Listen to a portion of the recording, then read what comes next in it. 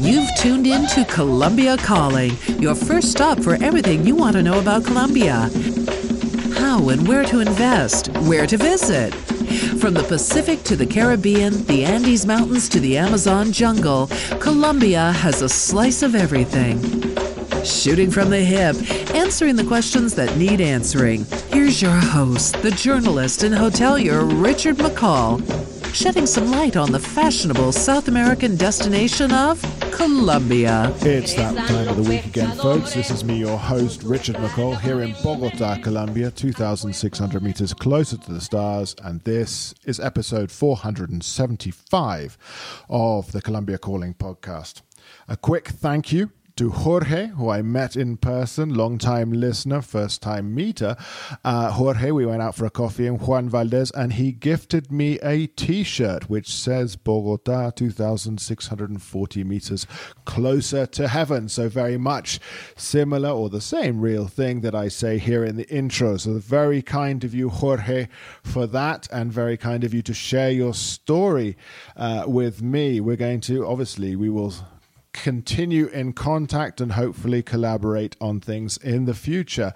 Also, thank you to Dan for his email suggesting that I should talk again to some people involved in the demining, humanitarian demining of Colombia. I did, of course, in episode 271, discuss this with the Halo Foundation, but that was all of 4 years ago. So maybe it's time to revisit that subject. And also, thank you for your kind words, Dan, because you referred to, my co-host Emily as, and I'm just going to pick it up here, keep up the great words you said, and wow, thank the stars for the ineffable Emily Hart. So I sent that to her, and she was very pleased indeed and very touched by that compliment. And yes, she is our very own ineffable Emily Hart. This episode, 475, we're talking to Angela Lederach. She's in Colorado at the time of our recording, but she's en route. Well, she'd left Nebraska, and she's en route to California, where she is now the assistant professor of peace studies at Chapman University. For those of you who don't know, Chapman is in Orange County, so they're in California. I think she's made the right decision, Nebraska to California, but there, who knows? She'll be talking about her new book and her experiences over the course of a decade in the Montes de Maria section of Colombia. Now, Montes de Maria is a sort of hilly section between Cartagena and Montes. So go south from Cartagena to Montes, and you're going to pass through some hills. And it's been an area that's been strafed by violence by all sides for as long as one could possibly remember. She has a book out called Feel the Grass Grow, Ecologies of Slow Peace in Colombia. So a fascinating conversation with a true expert in the field. I really, really recommend you listen to this one from beginning to end to understand a little bit more about the dynamics of the varied forms of violence that have affected that area for so long. So it's a great honor to have someone of such expertise in this academia on the podcast once again. Next week, we'll have Paula Forero, who was on the show many years ago as well, when she was working for Semana magazine, but she's now no longer working there. She has her own startup in the Colombian chocolate world. So we'll be changing tack a little bit to discuss startups. What Generation X is doing today, quitting, what Generation X has always done, quitting full-time jobs, or Mac jobs, as Douglas Copeland would call them, and then doing their own thing. So we're talking to her next week about that. But thank you so much to everyone. Thank you especially to Jorge and to Dan for their messages, and of course the T-shirt. And yes, keep on listening for the news from Emily Hart, and then we'll be back with Angela Lederach. Of course, you can support us on patreon.com. That's www.patreon.com/Colombia Calling. All right, don't go away. The Colombia Calling podcast is sponsored by Latin News, a leading source of political and economic analysis on Latin America and the Caribbean since 1967. Their flagship publication, the Latin American Weekly Report, provides a behind-the-scenes briefing on all the week's key developments throughout the region. Sign up for a 14-day free trial at latinnews.com. We are also sponsored by BNB Colombia Tours, which is a leading tour operator providing a wonderful range of exclusive small group shared tours for those over 50, along with customizable private tours to both popular and off-the-map destinations throughout this beautiful and diverse country. If you're interested in experiencing one of their unforgettable journeys through Colombia, be it a shared tour with like-minded travelers or creating a unique private package of your own, just complete the form on the Colombia Calling website, that's www.colombiacalling.co, or the BNB Colombia Tours website, that's www.bnbcolombia.com, and they'll be in touch within 24 hours to answer all of your questions and to start the planning of your exclusive Colombian adventure. So that's bnbcolombia.com and latinnews.com. Thank you for supporting our sponsors. I'm Emily Hart, and these are your top stories for the week of Monday, June 26th, 2023.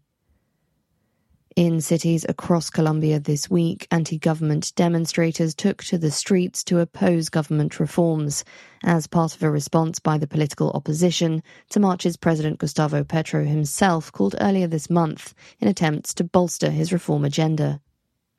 While many of these reforms have stumbled in Congress, the finance minister said this week that the government is willing to make compromises in order to pass its ambitious raft of legal projects.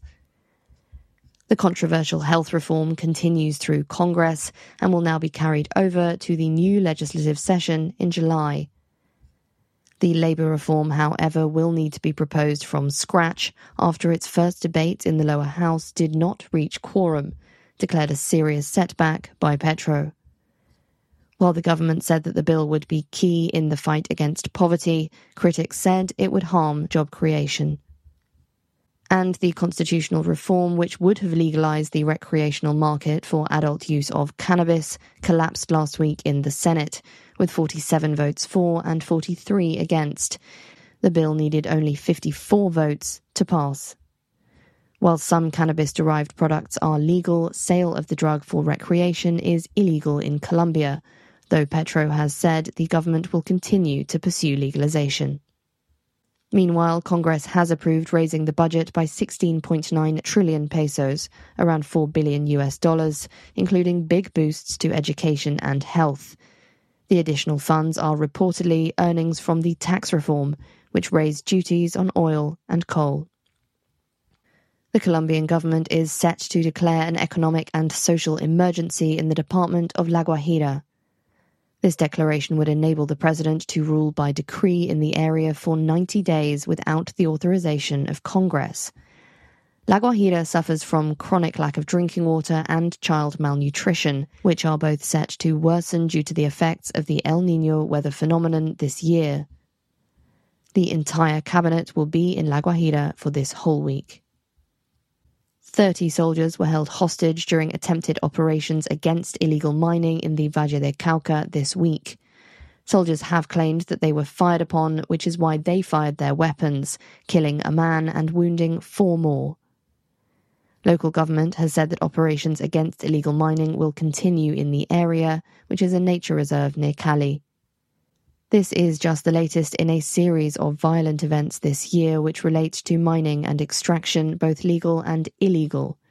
Events have included explosives attacks and numerous kidnappings. Meanwhile, communities regularly complain that hydrocarbons exploration and exploitation come with environmental damage and few improvements to local life or infrastructure. Meanwhile, the Colombian government are preparing to help energy companies revive at least 21 suspended oil and gas contracts, part of an initiative aimed at solving issues of security and community relations. This despite the government's stated intent to wean Colombia off hydrocarbons, on which the economy remains reliant. Some of the contracts have been suspended for a decade or more. Others will not be included in the scheme due to the nature of their exploitation, for example, fracking. The finance minister said this week that Colombia will continue to extract fossil fuels for some time until it has other exports to replace that revenue. He did, however, say that they would be issuing carbon credits focused on deforestation, green bonds to finance restoration and water sources, and social bonds to reduce inequality. The Gilinski family, the banking and business dynasty which was subject of our Tinto Talks pilot earlier this month, has purchased El Heraldo, the most influential newspaper on the Caribbean coast of Colombia. Ownership of this outlet is an addition to El País, a Cali newspaper they bought a few months ago, and to national magazine Semana, which the family acquired in 2019.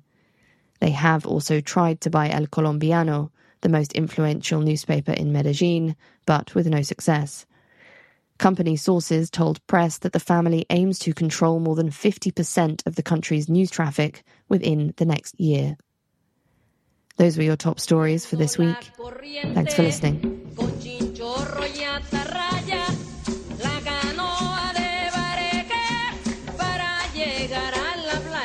And we're back. This is the Colombia Calling podcast, episode 475. My very special guest is Angela Lederac. She is the assistant professor of peace studies at Chapman University. For those of you who don't know Chapman, it's in Orange County, California. And we're going to discuss her new book, brought out by Stanford University Press. It's called Feel the Grass Grow, Ecologies of Slow Peace in Colombia. So welcome on the Colombia Calling podcast.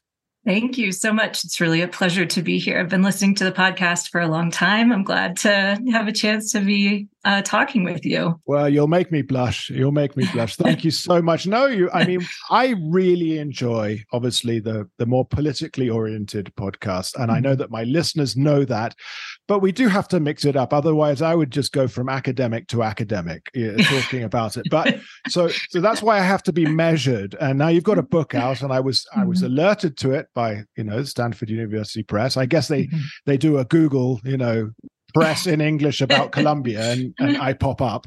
But so it's always flattering to be contacted, and I've plowed my way through the book, and it's really a long study and a very deep look at the Montes de Maria. Yeah. Let's go into that straight away. For my listeners, let's start from the very beginning. Tell us where the Montes de Maria is located. Yeah, so Montes de Maria is located on the northern Caribbean coast of Colombia. It's between Cartagena and Sincelejo, and so it has 15 different municipalities. Both Bolívar and Sucre are part of the territory, but for those who live in Montes de Maria, it's kind of there's a very strong territorial identity, a very strong history, one that's really rooted in forms of collective resistance that date back to escape and freedom from colonization and from enslavement. And so it was a refuge in many ways for an intercultural group of Afro-Colombians, of campesinos, and of indigenous communities who found refuge in this sort of mountainous, very rural area, kind of between these two major cities, Sincelejo and Cartagena. And it's gorgeous. So if anyone can visit, I highly recommend that opportunity to be there. Really rich cultural practices, music traditions, singing, poetry. So it's a beautiful place, beautiful history. It really does. I mean, it's brimming with culture, especially when you talk about the music. And I know of people going up there to do bird watching as well. But let's get this out there quickly. I mean, I live in the Andes. I'm from England. We don't really have mountains, but I live in the Andes here in Bogota. The Montes de Maria are not mountains. It's just kind of hills. but as I know, the Spanish didn't really they wanted plains, didn't they? They wanted flat to cultivate and to exploit. And so the hills were kind of off limits, and it became, I would suppose, like a big geographical palenque, sort of stronghold for indigenous and maybe escaped slaves and so on. And that's what you see in the sort of I would say the breakdown of the population these days. It's campesinos, right? Yeah, that's absolutely right. And it is I grew up kind of partly in Virginia, for those who are kind of familiar with the region, and then call home Colorado is where I call home. And so it's sort of the difference between the Shenandoah kind of area of Blue Ridge Mountains and the Rocky Mountains. Very different, but still a kind of difficult terrain. It was deeply kind of forested terrain. It was hard to reach, not easy to cultivate, and so it served as a sort of refuge for a lot of people, and really became one of the strongholds for self-liberation movements, for Maroon movements, of people who had been enslaved and who were escaping that. And so that sort of intercultural identity is very strong, and it's strongly related to people's relationship with the land. So something that's really important when we talk about campesinos or small farmers, oftentimes that term is used in a way that is distinct from Afro-descendant or indigenous individuals. But in Montes de Maria, that term is a kind of social political term that has deep relationship to the land. And so people simultaneously identify as more than one thing. You can be Black and campesino, indigenous and campesino. And so that category has always been a plural category in this particular region, which I think is important to note when we're looking at regional differences across Colombia and the ways that people's identities are deeply rooted to specific histories and geographies, but also their relationships to land and their material practices with the land. I think there's so much in this book, the Feel the Grass Grow, that I want to talk about. But when you mention land, it brings me to what's going on right now. I mean, obviously right now, and obviously last week's episode, and I had my friend Erwin Liz, who is of the NASA community, and we were talking about his perspective on the rescue of the children in Caquetá, Guaviare, the Mucutui children, and his perspective, an indigenous perspective of the relationship to the jungle and to the land. And, we consider this, but, you consider it also in the Montes de Maria. You have to. And, well, obviously there's the underlying issue of land ownership and land reform. Colombia's, well, number one on the peace accords with the FARC signed in 2016, President Santos and so on. And perhaps the underlying issue, many other issues that creating the conflict and the extension of the conflict, obviously, are woven in, but land remains. And when you talk about land, you have a section in the book when you sort of, there's a chapter on sort of, I think it's the witnessing the avocados die. And that was in 1995. It was a soil fungus. It was the death of the avocado tree in the narrative of the armed conflict. And, I guess you and I, from, let's say, a Northern European perspective, look at it as, it was a fungus, it was a blight, but the people there see it as, it's a whole, isn't it? It's the whole. It's not. The conflict is also affecting the environment. Yeah, that's absolutely right. One of the things that really emerged in the work that I did, and this kind of took place over the course of close to 10 years, working collaboratively with campesino movements in Montes de Maria, to do this research, was the central role of environment and how people understood and narrated both their experience of the violence, so the ways that the violence affected their wider environmental relationships, their relationships with the land. And so not just in terms of legal terms or in terms of property, but in terms of living and vibrant relationship and connection to the land, but also then necessarily informs centrally how they understand peace. People often would say we also have to reconcile with the earth. The war has been violent with the earth, and we must reconcile with her. And this became particularly poignant in the Alta Montaña, which is the high mountain area of Montes de Maria. It's part of El Carmen de Bolívar, so right in the heart of the territory, where a fungus, the Phytophthora cinnamomi, was introduced kind of at the height of forced displacements in the area, or at the beginning of a lot of the massacres that took place, and a lot of the forced displacements of entire communities. And part of what, there are varied kind of hypotheses about how that fungus was introduced. Some people, are fairly adamant that there was real intent around that introduction, whereas other people, have said maybe it came through because of the tracking of armed groups. So campesinos are very careful about what boots they wear to tend the land, just so that they don't introduce new diseases or fungus. And all of a sudden you had all of this armed activity mobilizing in the region, which had the possibility of introducing new fungi, but there isn't necessarily intent there. But what everybody really agrees upon in terms of the fungus is that because of the forced displacements, the removal of people from their land, there were not people there to actually attend to the fungus, to attend to the avocado trees, to address the spread of that fungus, to stop it in its tracks. And there was a total lack of any kind of institutional response. And so you had urgent letters over the course of a decade, right? So there's a real paradox and urgency over 10 years. To state institutions that had collapsed in that region, who are no longer visiting that region, who are no longer willing to travel to that area because of the armed conflict. And that led to the 90% of the avocado trees eventually dying, which was really a whole forest ecology.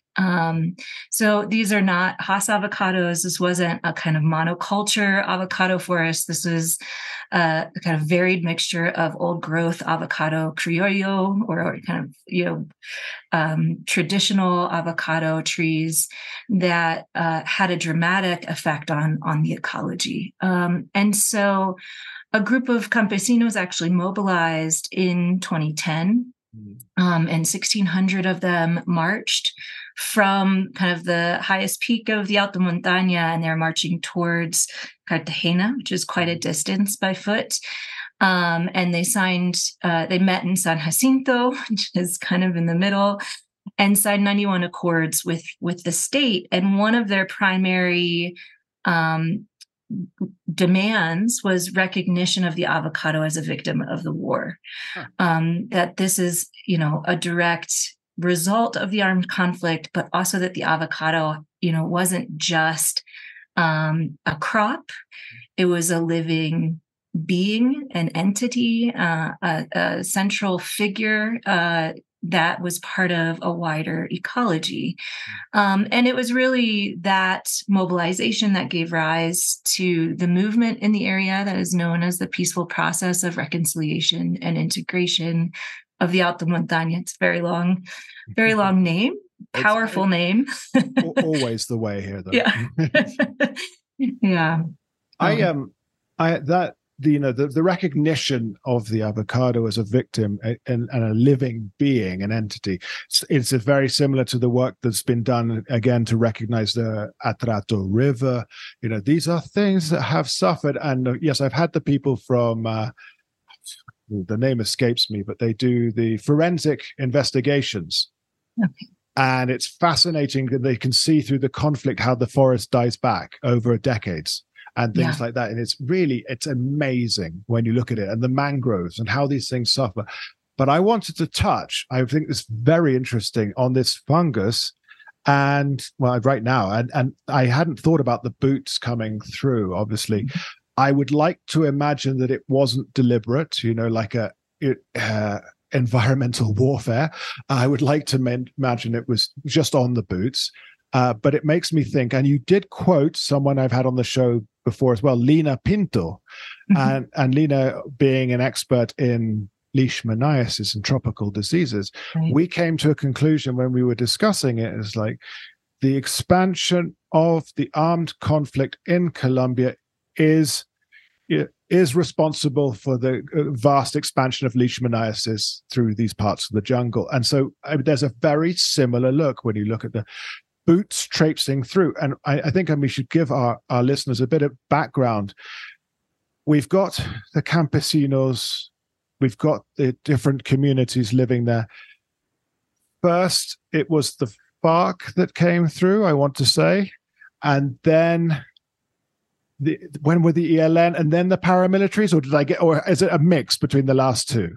It's a mix. So especially the Alta Montaña has a very complex history, and it's often hard to have that history dated by people. So there's, some differences in when people put dates. And I don't want to, sometimes that is, people will see that as a sort of inaccuracy. I actually think that reflects the accuracy of the experience of living through a war. Where armed groups and their relationships with communities who are living in areas that were under territorial dispute, violent dispute, it really produced over the years an experience of chaos. And so you had kind of in early phases the PRT, as well as the ELN and the FARC.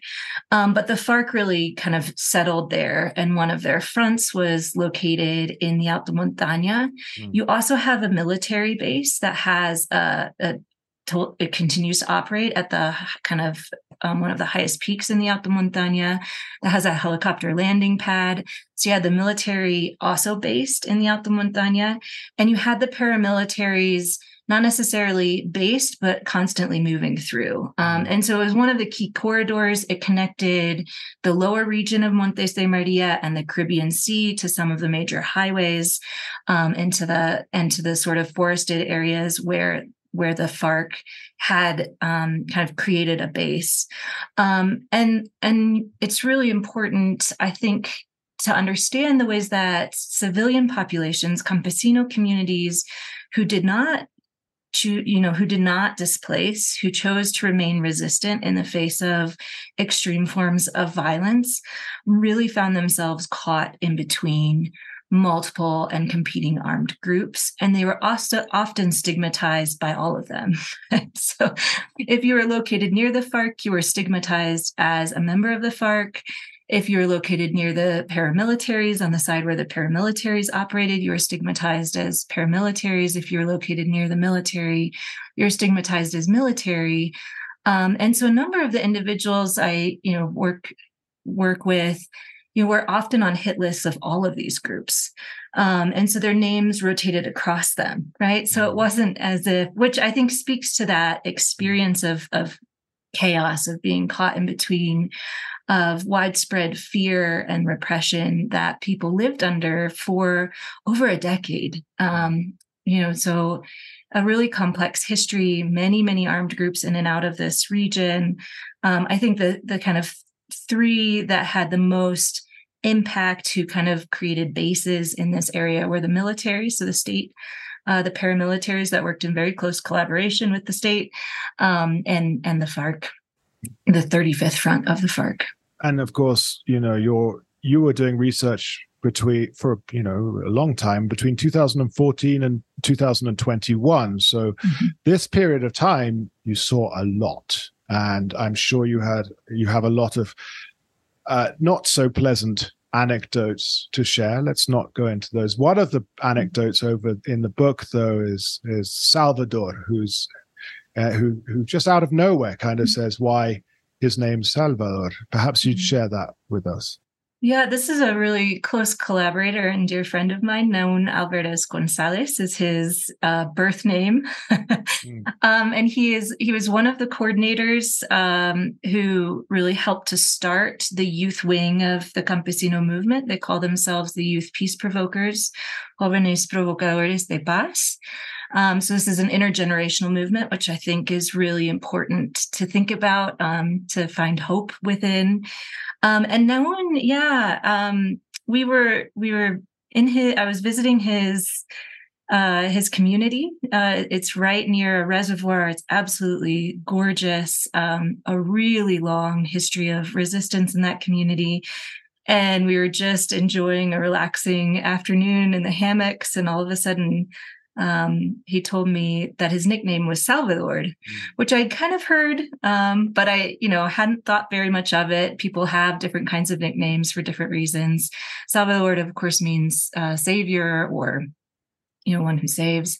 And he went on to explain that he was given that name because a guerrilla group who he's not actually able to identify which guerrilla group this was at the time, because so many moved in and out of his community. So especially the ELN, and both the ELN and the FARC, had taken his mother and his aunt at gunpoint. His mother was very far along in her pregnancy, and under duress, she went into labor. And as she was going into labor, a torrential downpour hit. And if you've ever been in rural communities in Colombia, when these torrential downpours hit, it is very intense. And the wind was just whipping.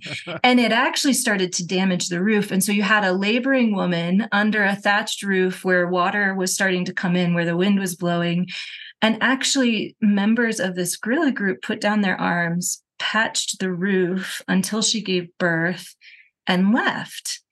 And that's Naun's birth story. And so, he tells the story with this smile on his face from ear to ear. It's clearly shaped his biography, his sense of self, both in terms of what it means to resist that kind of violence, what it means to be born under duress, but also the sort of strength and courage of his mother, of his aunt. And for him, really what it means to be a peace builder, which is something that he, deeply identifies as a constructor de paz, as a peace builder in his community. And later on, his family is stigmatized and targeted by the paramilitaries because the guerrilla had come and left and nobody died. And so they were seen as, all of a sudden they're sort of stigmatized as collaborating with the guerrilla. And that's often how that operated. Although I would say, I think there were other underlying motivations. Particularly his father owned a lot of the boats that would transport people across the reservoir that connects the lower end of Montes de Maria la Baja to the high mountain region. And so it was a sort of critical transportation infrastructure. And I think, a lot of the youth that I worked with were born into the war and have chosen also to dedicate their lives now to rebuilding their communities. And in many ways, not often knowing what it even meant to rebuild, right? Not having a memory of a before. And so the intergenerational solidarity, the intergenerational practices of kind of memory, of telling these sorts of stories, not just of the violence, but of the kinds of solidarity economies, of the kinds of ecologies, of the relationships that one had with the wider environment in that area. Those stories become really central to how youth imagine futures of dignified life for themselves, imagine something beyond war. And I think it is in that imagining that a kind of projection sustains the work that they're doing in a context where there is still severe inequality, severe poverty, ongoing violence, especially in the last couple of years, really high levels of recruitment of youth by the Clan del Golfo that has really moved into this region. And so I think, that piece of campesino storytelling, of oral history, of the sharing of stories like Naun's birth story become really central to how people sustain and continue to work towards a different kind of world for themselves. It's just, it's kind of staggering because, I think I wanted to jump in earlier, that large march of people that got to San Jacinto, I think I was stuck behind it in a traffic jam in 2010 because I think I remember it. But that said, that's a digression here. I wonder why. I wonder. These ideas bounce around in my head, and the confusion as to why this area.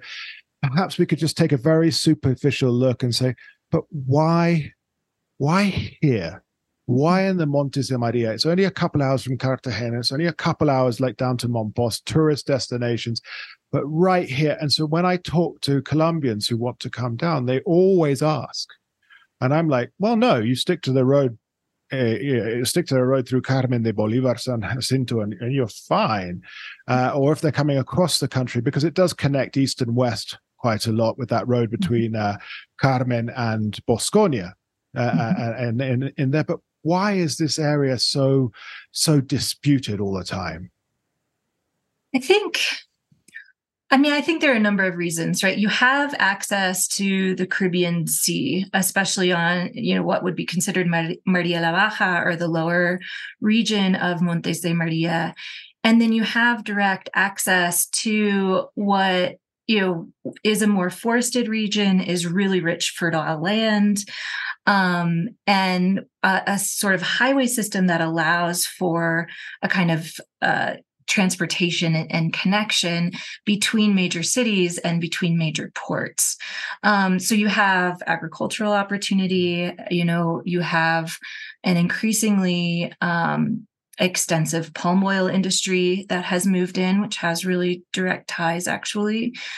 You can map on the expansion of the palm oil industry to paramilitary massacres and forced displacements that took place, especially under the Uribe administration. So you have this sort of rich, fertile land, rich, fertile waterways. It is in part what created a space of refuge for people, a kind of food sovereignty for people historically who lived there. And then you also have these really key kind of access points. And on top of that, when you're thinking about kind of where the FARC created bases, some of the ways they were able to remain in sort of forested, a little bit more remote areas. Also, historically, when they initially arrived, arriving with a kind of political conscientization, with a kind of political ideology that was really rooted in advocating for different kinds of land reforms. And I think that got distorted over the years, but let's not forget where some of that history began and why the FARC might have, arrived to this region. Montes de Maria is also the birthplace of one of the largest campesino movements in Colombia, the ANUC, in the 1970s. And so this area has this really rich history of collective organizing, of organizing from the grassroots up, of moments of enormous hope in terms of shifting kinds of power relationships within an elite political culture, through that sort of intercultural coalition building that movements like the ANUC really represented. So you have backlash against the ANUC as they were gaining power from kind of elite landowners in the area as well. And I think both guerrilla groups interested in joining or finding support from campesino organizations, campesino movements, as well as kind of paramilitaries that emerge really as self-defense forces for landowning elites. It's really a space where a lot of those things converged, even though it's not a coca growing region, right? This is different than some of the regions that have been heavily hit by the armed conflict, but it has key transportation areas, a really interesting history, especially as that relates to land reform, relates to what it means to build power from the grassroots. Really challenging and moments where there's real sense of change in terms of the challenge that the campesino movement posed to an elite political class, and fertile land. So a kind of agricultural history, whether that's tobacco, that kind of started to come into Montes de Maria and then later led to leagues of campesino organizers in the 1920s, or whether that's more recently with the emergence of palm oil and the palm oil industry. I think those are dynamics that have really shaped the area. Definitely. So now there's a word that popped up a lot in that last intervention, and it's the word the elites.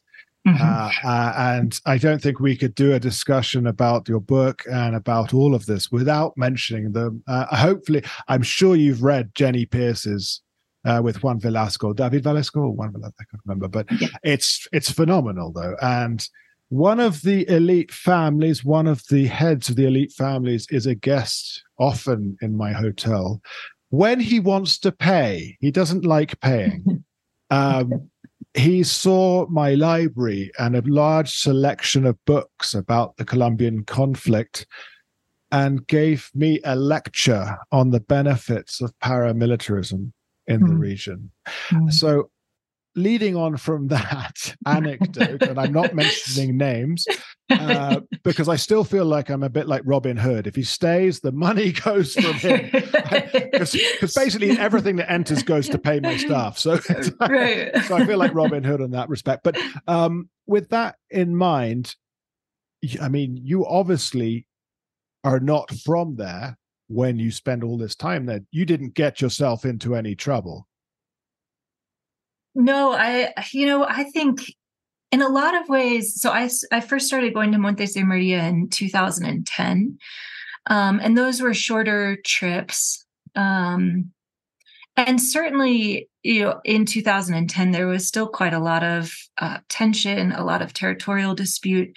But a lot of the time that I spent in Montes de Maria would have been labeled, and I'm critical of this term post-conflicto, post-conflict, which is a real misnomer when you think about the ongoing forms of violent conflict that exist, the ongoing forms of dispute that exist, but also conflict is a part of life. And so what is post-conflict, I'm not sure is a helpful term for us to use, but it was in a period that, had much less kind of armed activity. And so I would go through military checkpoints, often had to meet with generals to introduce myself, especially to pass through where the military base was to get to different communities. Certainly know a number of people who have demobilized from various armed groups, including the paramilitaries who live in the region, in those communities, who have been reintegrated through informal processes. But I'm grateful that I have not necessarily had direct experiences, even though very aware of the sort of security challenges. I would say that this isn't without great intention and deliberation. And so people that I work with have done a lot of this research was collaborative. I worked with the coordinating committee of the movement. I worked with a local peace building organization named Sembrando Paz, which means sowing seeds of peace, that has longstanding relationships in the region, has been based there for a long time. And every week is a sort of security assessment. What's going on? Where? Who's moving through where? What kinds of interactions are happening? So there were certainly different assassinations that happened while I was there. There were certainly death threats that occurred. One of the main leaders of the Campesino movement, the peaceful process, Jorge Luis Montes, 6 months following that nonviolent march, he was arrested and detained and imprisoned for 4 years, and then released through the transitional justice mechanism of the HEP. And he was sentenced to 40 years in prison and accused of the highest crimes that you can imagine as a member of the FARC, which he's never been part of. And so he has kind of refused to put himself on the list of the FARC. The FARC actually had a public statement saying that Jorge has never been part of their organization, as part of his case went forward. But he's really in legal limbo because by not putting himself on the list of the FARC, he excludes himself from the transitional justice mechanisms of the HEP, of the Special Jurisdiction for Peace.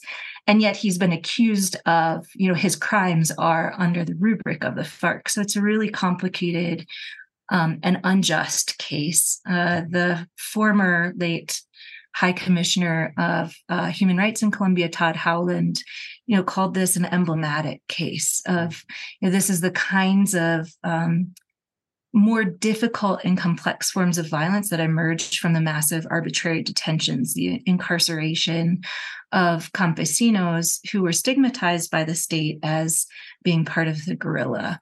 And so you had, throughout the time that I've lived there, these sorts of death threats, these sorts of direct forms of incarceration. But I think especially as somebody who is kind of a white U.S. citizen, I have not experienced the kind of stigmatization that the people that I work with do on a regular basis. No, and we have to support and celebrate the work they do in the face of such risks that continue today. I mean, that's the truth of it. It's as you said, varied forms of violence, and you were mentioning the sort of misnomer of post-conflict, and I usually say post-accord for most things. And then you've got another quote in your book where it's the tension between peace signing and peace building, which of course I think plays off very well. But we don't have that much more time, but I can tell that you can talk for as long as needed. But I wanted to, when you talk about these death threats and so on, is the quote from, a very well-known, I would say, they'd probably call a community leader, a peace builder, Amilcar Rocha Gonzalez, and it's in your book, and it says, every time we try to claim our most basic rights, we just receive death threats. And that's just the day-to-day reality.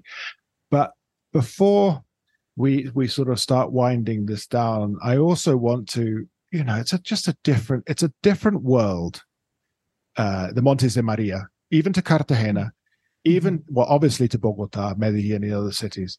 And I thought we should sort of celebrate a little bit as well of the costeño culture that you get in there, because we've talked about the music, we've talked about the culture, the vibrancy, but it's Joca Beth's quote, and she says,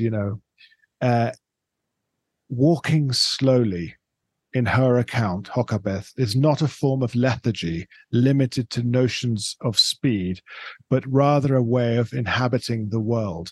And I think this encompasses so much of what you're saying about being in the place at the time and how you interact with your environment. Here in the city, we're getting somewhere, but there it's about engaging. And I think that comes into the how you configure peace building and community and so on. And that's what I'm taking from your book, totally. But I also want to say one more thing, and then I will shut up and you can talk. But there's each time that there's sort of like a new wave of efforts, a new wave of government agencies or international NGOs or what have you coming in, because the Montes de Maria has been, a test case for so many different efforts. And the disconnect between government or international aid and assistance and the needs on the ground seems so tangible in your book by the experiences of the people. You can see that nothing's a surprise. Sure, they're coming back. Nothing, things change, but they change in a different way. And then obviously one group leaves, aid group, and another arrives. And there's this perpetual cycle. I feel, or I felt when I was reading it, a certain degree of wariness. It's like, I don't know. How do you react to this? Yeah, it is exhausting. I mean, and for me, I'm not even directly a recipient, right? I'm an observer. I'm a participant observer. But to be in literally the same kind of meeting over the course of 10 years with the victims unit, where every meeting was a new person coming in to do a diagnostic of the violence.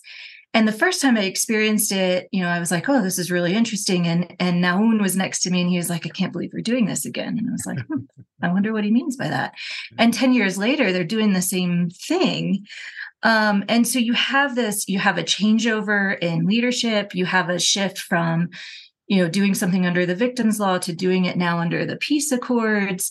And all of that is a way of sort of, I think, pretending or performing a kind of fulfillment without actually fulfilling materially what is constitutional rights for people, the right to healthcare, the right to education, which is what they're putting in these accords. And so one of the things that I found really helpful that I started to hear over and over again is that people started, campesino organizers, I heard this throughout Montes de Maria, would talk about this in terms of fotos y firmas, participation limited to just fotos y firmas, photos and signatures. And if you've ever been to any of these meetings, the first thing that is passed around is an attendance sheet. And Roxani Cristalli has done fabulous work, actually looking at the ways that state bureaucrats in the victims unit themselves see the attendance sheet as one of the primary forms of action. That is how they measure their impact. That is how they measure the work being done. Right? But an attendance sheet isn't a material response or fulfillment of what has been agreed upon and what has been guaranteed in law. And so to experience that over and over, this kind of performance of a shallow form of action where it's taking a photo, sending it across the Twitter waves, and then having people sign these attendance sheets over, to do that repeated, it gives a sense of a kind of fast-paced experience that is perpetually delayed, right? So there is this paradox. And I translate this term that came up, we need to build paz sin prisa, peace without hurry. I translate quite liberally into slow peace because I think it actually gets at the different aspects of what campesino organizers, campesino peace builders are calling for in terms of a shift from fotos y firmas, from photos and signatures, this kind of project-based repetition of meetings that kind of masquerade as a form of action without any kind of material implementation, to a shift to a much more relationally grounded, historically attuned process that actually leads to deep structural transformations. And so that kind of call to build paz sin prisa, peace without hurry or slow peace, is not about making an already sluggish bureaucracy more sluggish. And it's not necessarily suggesting the state is fulfilling what it's agreed upon. It's actually a call to shift the way that these short-term interventions that then cycle into, this kind of perpetually delayed process for people. How do you actually shift that dynamic? And I think that quote from Jokabet really speaks to this idea of slowness, where people in the city would remark on how campesinos arrived late, or the meetings went so long, or they didn't get down to like the meeting points or the agenda until like noon.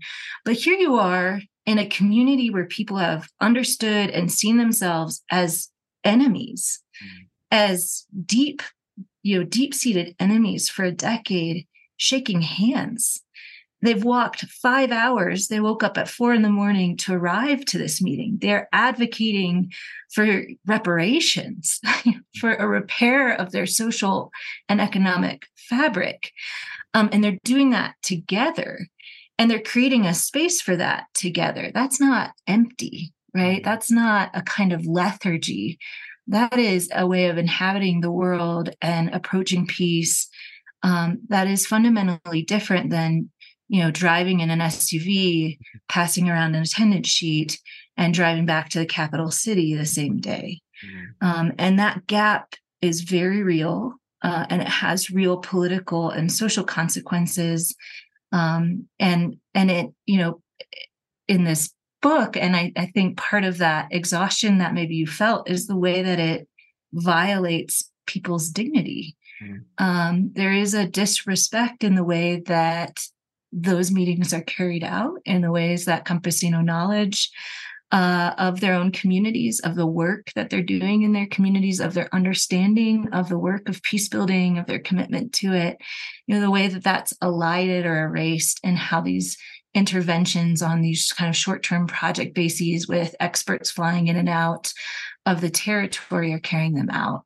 And so I hope, on the one hand, it's a critique, but I also hope there's a sort of generosity in that critique, a possibility of kind of lifting out what campesino peace building actually looks like, what it feels like, what it offers for us for thinking about peace differently, and kind of adds to a really rich body of literature in the Colombian context on the work of peace building. I think Colombia is known often for the violence, but wow, when you think about creative forms of peace building, the research that has emerged on tremendous forms of conflict transformation and peace work, Colombia to me is where we ought to be looking for those creative solutions. And so I hope the book kind of walks that balance, that you feel the exhaustion, because I want people to understand what it's like to be in those meetings over 10 years, but to not just stay there. What are the alternatives that something like slow peace, like a Paz Sin Prisa might offer us? But I think that, that at the end, you finishing on that is a positive, because you take these victories, like the person who's shaking hands with a former enemy, or this is huge. This is a huge deal. You cannot minimize the importance of that. But then that's what I say to the detractors of the processes and all of these things, that it's not working. This thing doesn't happen from night to day. This is generational, and there has to be a whole construction process around it. But I thought then I will end on something I pulled from your book in the conclusion, and it's your quote. I advocate for a critical anthropology of peace building that understands peace as a historical, socio-ecological, and political process. And I think that's what you were saying right there at the end. And I think it's 100% on point. And for those of you who are academics or not an academic, but far more interested in peace building and the experience in Colombia, especially in a region such as the Montes de Maria, or just taking the experience from the Montes de Maria to try and maybe transpose it elsewhere in the world. Plenty of conflict everywhere. This is an excellent book on that front. So please check it out. Feel the Grass Grow: Ecologies of Slow Peace in Colombia by Angela Lederac. And it was released, I guess, last month by the Stanford University Press. Yeah. Thank you so much, Richard. I really, really appreciate it. I appreciate being, have the opportunity to be part of this podcast I've been listening to for a long time. Congrats to you on 10 years too. I'm very happy to, join this conversation. And for anyone interested in not just passing through Montes de Maria, Sembrando Paz has a beautiful farm. They're reforesting. You can look them up on Facebook and stay at their beautiful cabin. Oh, wow. So I encourage you not to just pass through or to be too concerned about it. There are ways to enjoy this incredible region of the world, incredible region of Colombia. And thanks to you, Richard, for this space, for your good questions. It's been an absolute pleasure, and I know you're moving across country, Nebraska, Colorado to California. I think you've made the right decision. Good luck on the move, and congratulations on the book. And thank you so much for agreeing to be on the Colombia Calling podcast. It's been an absolute pleasure. Yeah, thank you. Pleasure's mine. Bye-bye. The Colombia Calling podcast is sponsored by Latin News, a leading source of political and economic analysis on Latin America and the Caribbean since 1967. Their flagship publication, the Latin American Weekly Report, provides a behind-the-scenes briefing on all the week's key developments throughout the region. Sign up for a 14-day free trial at latinnews.com.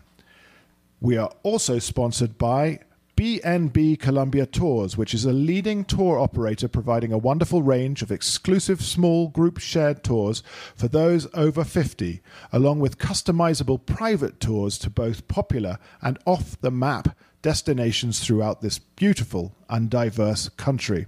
If you're interested in experiencing one of their unforgettable journeys through Colombia, be it a shared tour with like-minded travelers or creating a unique private package of your own, just complete the form on the Colombia Calling website, that's www.colombiacalling.co, or the BNB Colombia Tours website, that's www.bnbcolombia.com, and they'll be in touch within 24 hours to answer all of your questions and to start the planning of your exclusive Colombian adventure.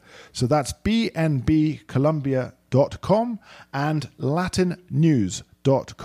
Thank you for supporting our sponsors.